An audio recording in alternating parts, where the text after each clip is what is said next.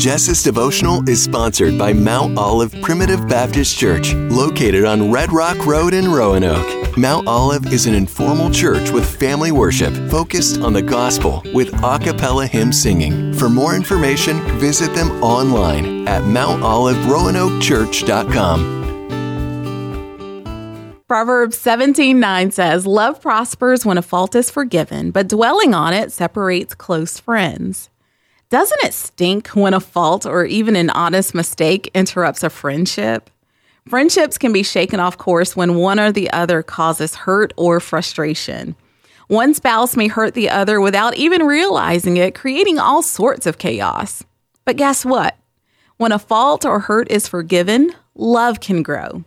Something that was dark can be turned into light. Joy in a relationship can be wholly restored.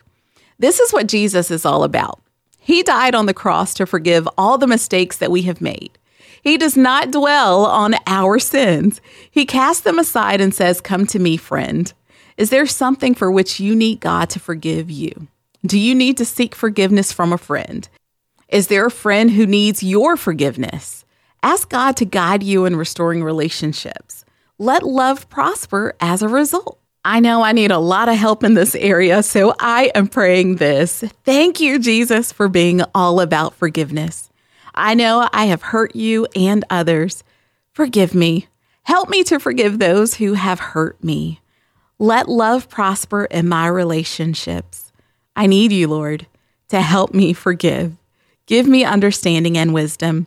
Open my eyes and my heart to forgiveness. Amen.